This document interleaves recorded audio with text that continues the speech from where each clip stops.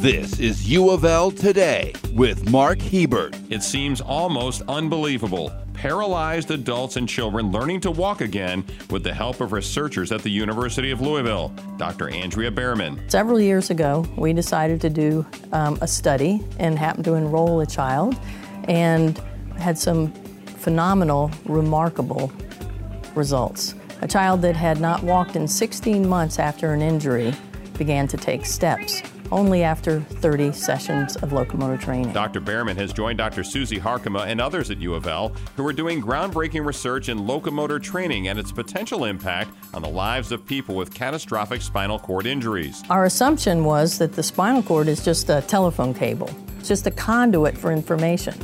Well, it turns out the spinal cord is really, really smart. And it may be as smart as the brain. So the brain gets information, it listens to it, reads it, responds, and integrates it and generates an output. The spinal cord can do the same thing. Behrman says that was a beautiful discovery. When they found that out, they said, I wonder if anybody can use this information in rehabilitating people with spinal cord injuries. And the answer is yes. Locomotor training treating spinal cord injuries. That's research making a difference at the University of Louisville.